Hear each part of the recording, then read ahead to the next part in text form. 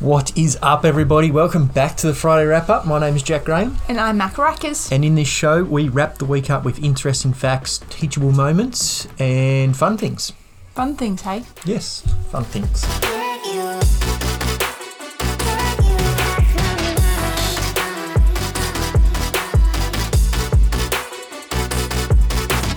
So, I haven't got an analogy for you guys to start the episode off this week. I just had an interesting fact that Mac had in one of her lectures that she was talking about. Thought it was quite scary, but again, the more you know, the more you can act on these things. And it is, by 2025, so 3 years' time, 1 in 3 people are going to be considered obese. So, I want you now to sit there and think of 2 other friends, and one of you is going to be obese. And I know that metrics and everything they use, like the BMI and all that sort of stuff, is, not the best thing to measure off, but it's still a scary fact. Even if it's not obese, it's overweight. Yeah. And yeah, I feel like I want to say this just so, like we always say, you can't really improve on something that you're not measuring or you don't know. Yeah. So maybe you could start measuring your health and you can improve on it, and you cannot be one of those 3. Just become aware, I guess. Yeah. Didn't you say something about longevity and programming the other day to me? Yeah. It was in our client group call, I brought it up.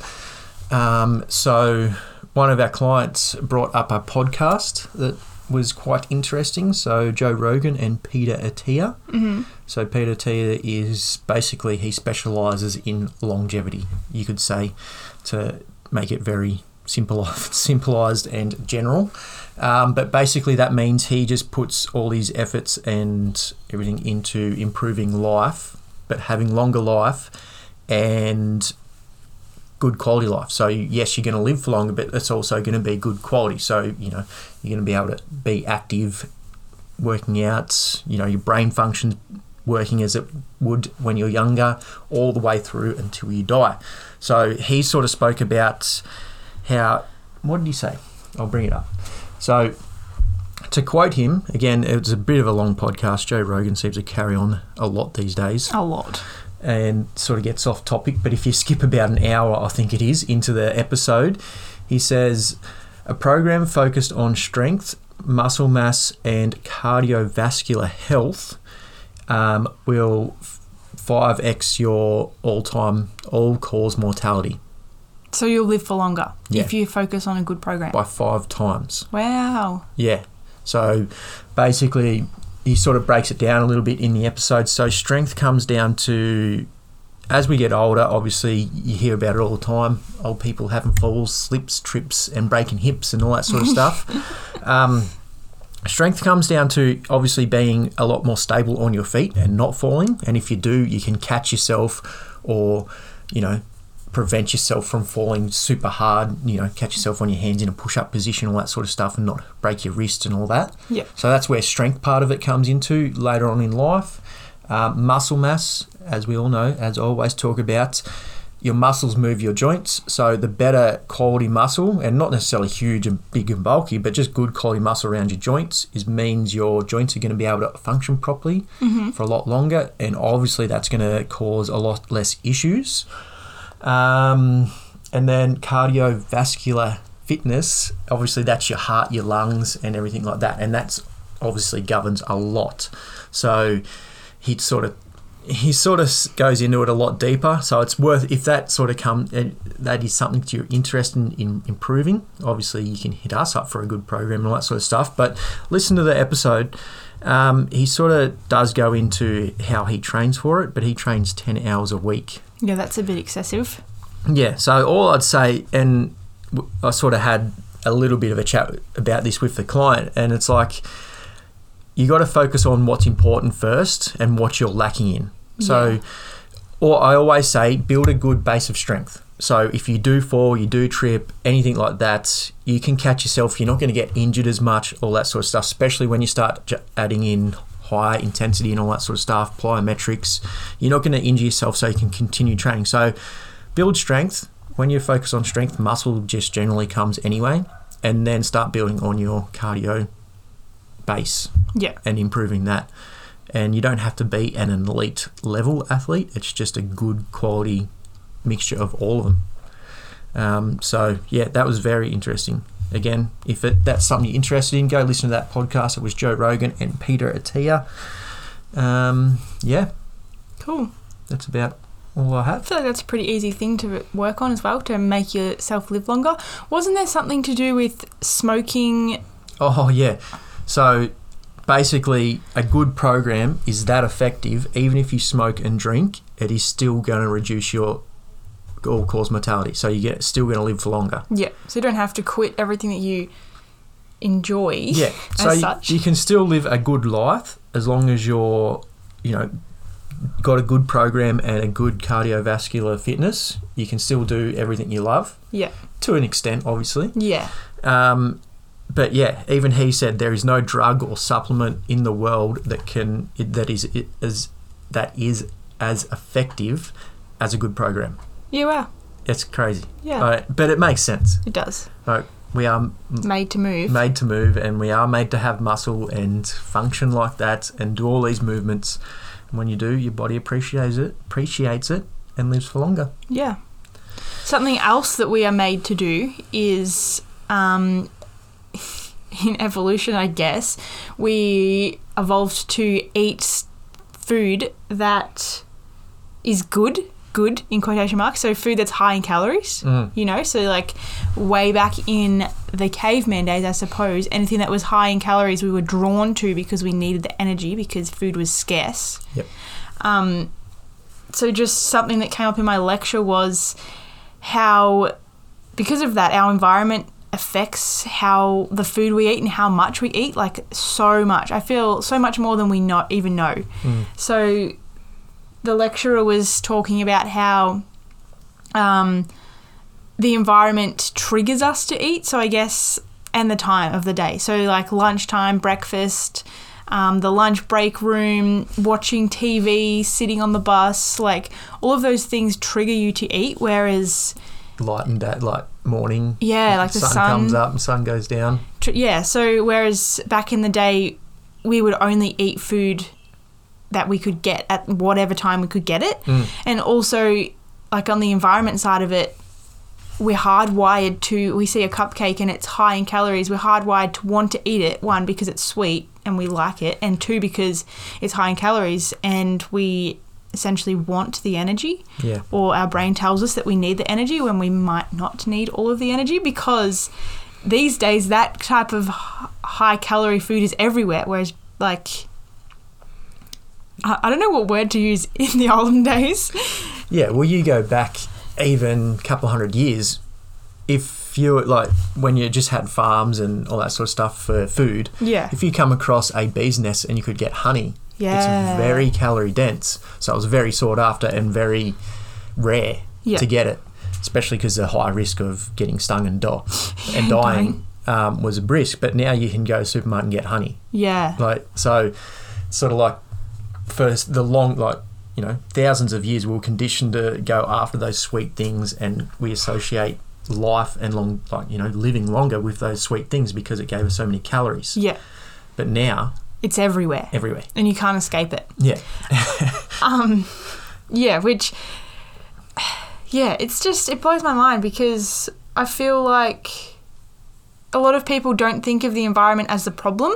A lot of people think of the problem as like self-control, and I feel like a lot of people blame overweight people for being overweight. Like they chose to be overweight, they chose to eat all that food, when really you're just being influenced by your environment, which is manipulated to make you eat more food by more processed, higher calorie foods.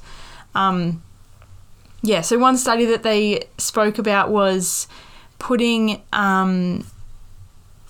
people in a cave. I don't know why they chose to put them in a cave. Like they could have just done it in like a bland, plain room. But anyway, they put people in a cave, fed them a meal, and then waited to see how long it was until they were hungry, because they didn't have the cue of it being 12 o'clock or their co-workers being in the break room or the smell of donuts. They didn't have any cues for hunger. So there's no light, there's no nothing, there's Yeah. no probably minimal artificial light and all that sort of stuff. Yeah, so they had no idea like the time of the day, and the environment was not stimulating at all. And they didn't get hungry at 12, obviously. Yeah. They got hungry many hours later, and it was they got physically hungry. So they weren't like emotionally or mentally hungry. Their stomach was growling.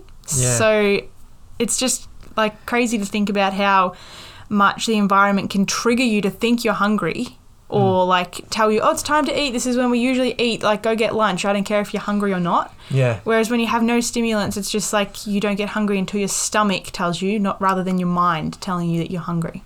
And I feel like everywhere you look, there is signs to eat food. Yeah. Like there's takeaway, there's on TV, your phones, like there's always food on Instagram, whether it's advertising or just somebody eating something. Like it's just everywhere. It's everywhere. The US government actually spent $4.2 billion a year on advertising for just fast food. So not food, fast food, so takeaway. $4.2 billion a year. Far out. Right? And then you're seeing food everywhere, and these days it's acceptable to eat everywhere. So you can eat in a meeting, you can eat on the train, in the car, like Yeah. at your desk, in front of the TV, whereas like 100 years ago, it was mostly only acceptable to eat at the table with your family. Yeah. I feel like that was only 40 years ago. Yeah. If that. So now you can eat, not only are you seeing food everywhere, not only is food super high in calories and easy to get, now you can eat it everywhere. At any time. At any time of the day. Any time. Which is just crazy. Yeah. And that, I guess that comes down to like why we encourage everybody and all of our clients that sign up to count calories, just so you're aware of how much you're actually putting in your body. Yeah, because you don't learn it in school. You don't learn like about calories. I don't remember learning about calories in school. No, you don't. It's just a food pyramid. Yeah. Which is way off. But most packaged food isn't on the food pyramid. So what are you supposed to do with it? Yeah. Anyway, but I just thought that related back nicely to the 1 in 3 obesity thing, because it's easy to accidentally, I want to say accidentally, but... And that's why we say this sort of stuff and bring up these studies, so you can actually start being aware of your habits and your environment and what triggers you to eat. Yeah, next time you see a like food advertising sign, just recognise if you want that food. And if you really want to know, count your calories for a week or two. Yeah. And then you'll be surprised of how much is actually going in or not going in. I just want to bring up, we don't really watch TV, but we do watch YouTube, and there are ads on YouTube, right? So we aren't exposed to, I guess, advertising as much as the everyday person. But when we do see those ads, like later that day or even the next day, I'll be like, man, I feel like a pizza, or like KFC, but I don't actually want KFC. I more feel like fried chicken of some sort. Yeah. When I haven't really been around those foods, I haven't eaten those foods for years, but because I saw an ad for it 2 days prior or a day prior, I'm like, oh man, I could really go for that. Yeah. So just, I don't know, be aware of your surroundings. Yep. Cool. One last thing that I wanted to talk about, because it is Christmas time and we haven't really acknowledged it yet. I suppose we did on Tuesday, actually. We did a really good podcast on Tuesday about surviving Christmas and Christmas Day. Definitely go back and have a listen to that one. But I have been talking with a lot of people about Christmas movies. And I put a question box up on my Instagram for suggestions, and there were so many suggestions. And everyone's like, please share the answers. So I'm just going to give my top 3 favourite Christmas movies, in case anybody out there isn't a Grinch like Jack and wants to watch Christmas movies. So my first one would definitely be, actually, it's a tie. I don't know if it's The Holiday, which is when these two women swap houses and lives, or Love Actually, which is a classic, right? And it follows a few different couples and stuff, and then they all meet at the end. I feel like Love Actually is my top Christmas movie. Yeah. It's a good one. It is. It's just different. Like, it's a different plot, you know. Like and it has that British humour in it. Yes, that's what if anyone has British humour, Christmas movies, tell me, because I love them. Yeah. My third one was going to be Harry Potter, because it is set at Christmas a lot of the time, but I feel like it's just that long. It's Christmas is in it. Like they cover a year at a time type thing. Well, exactly. That's why it can be classified as a Christmas movie. I feel like a good one to watch every Christmas, you can sort of do them in order or something like that, is Die Hard. Ugh, I knew you were going to say that. That was probably the most popular Christmas movie in my question box. What the heck, people? It's a good Christmas movie. But if you agree or disagree, make sure you screenshot this and put it on your Instagram stories. Put your top three Christmas movies, give us some ideas and tag us in it so we can see it and we'll share it with our community as well. Yeah. That'd be cool. And you've only got two. It's hard to think of a Christmas movie on the spot. The Grinch. It's your movie. No, it's a bad movie. It is a bad movie. I don't even think I've seen it. I hate his hairy fingers. This is so long. Yeah, okay, fine. I'll try and think of one for next week. But next week we have got Q&As. So next week we're just answering questions. So make sure you tune in for that one. Hit subscribe, follow wherever you are. And if you got any questions, make sure you head over to our Instagram. Just keep an eye on our stories. We are putting up question boxes. You can put in your questions and we'll answer them next week. Yep.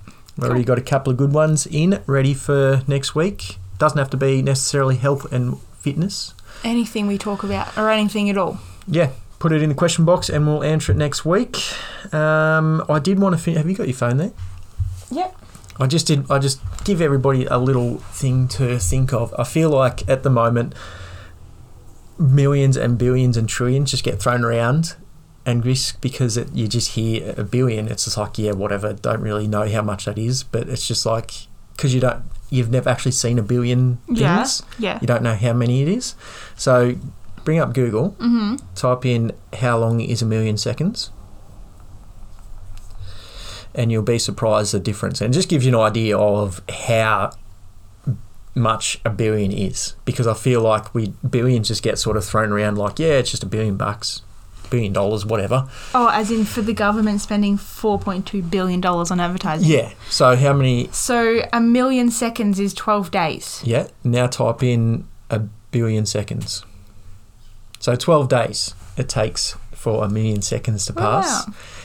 And then... What the fuck? That's what I mean. Like, crazy, isn't it? The difference. 1 billion seconds is 31.69 years. Yeah. So we went from a couple of days, or just under 2 weeks, to 31 years is the difference. That's how much difference the money is. Or 11,574 days. Yeah. What the heck? Now type in a trillion. How many, like...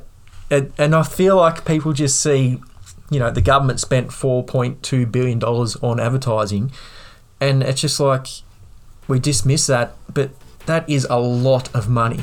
Like, it's huge. And I know there's more billionaires out there than ever before and all that sort of stuff, and I feel like it just gets thrown around.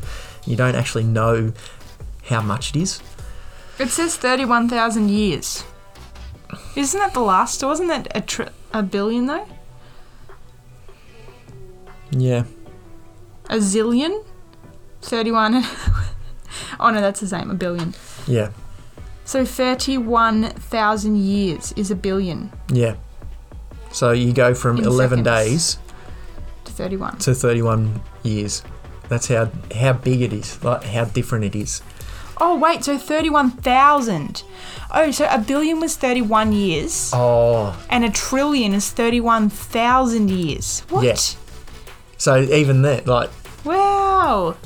That's crazy. Yeah, just gives you a little... I heard that the other day. I'm like, yeah, it just gives you a bit more of an insight of how much a billion is. And how much money it actually is. And the difference between a million and a billion. Yeah. It's huge. Crazy. All right, cool.